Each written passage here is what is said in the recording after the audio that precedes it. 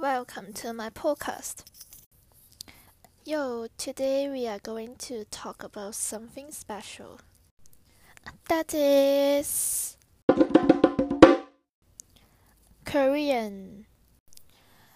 When we met friends or your neighbor, you may say 안녕하세요, or you may say that 안녕하세요, and 안녕 means hello.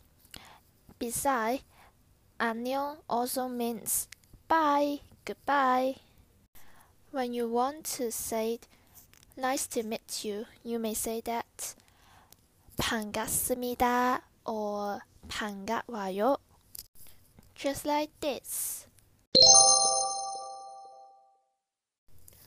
네, 안녕하세요. 저는 예입니다. 반갑습니다. Sometimes when you want to buy something, but you want to know the price of that things, you can say 이거 얼마예요?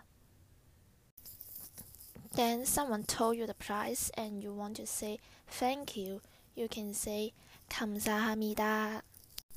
Just like this. 언니, 이거 얼마예요? 너무 감사합니다.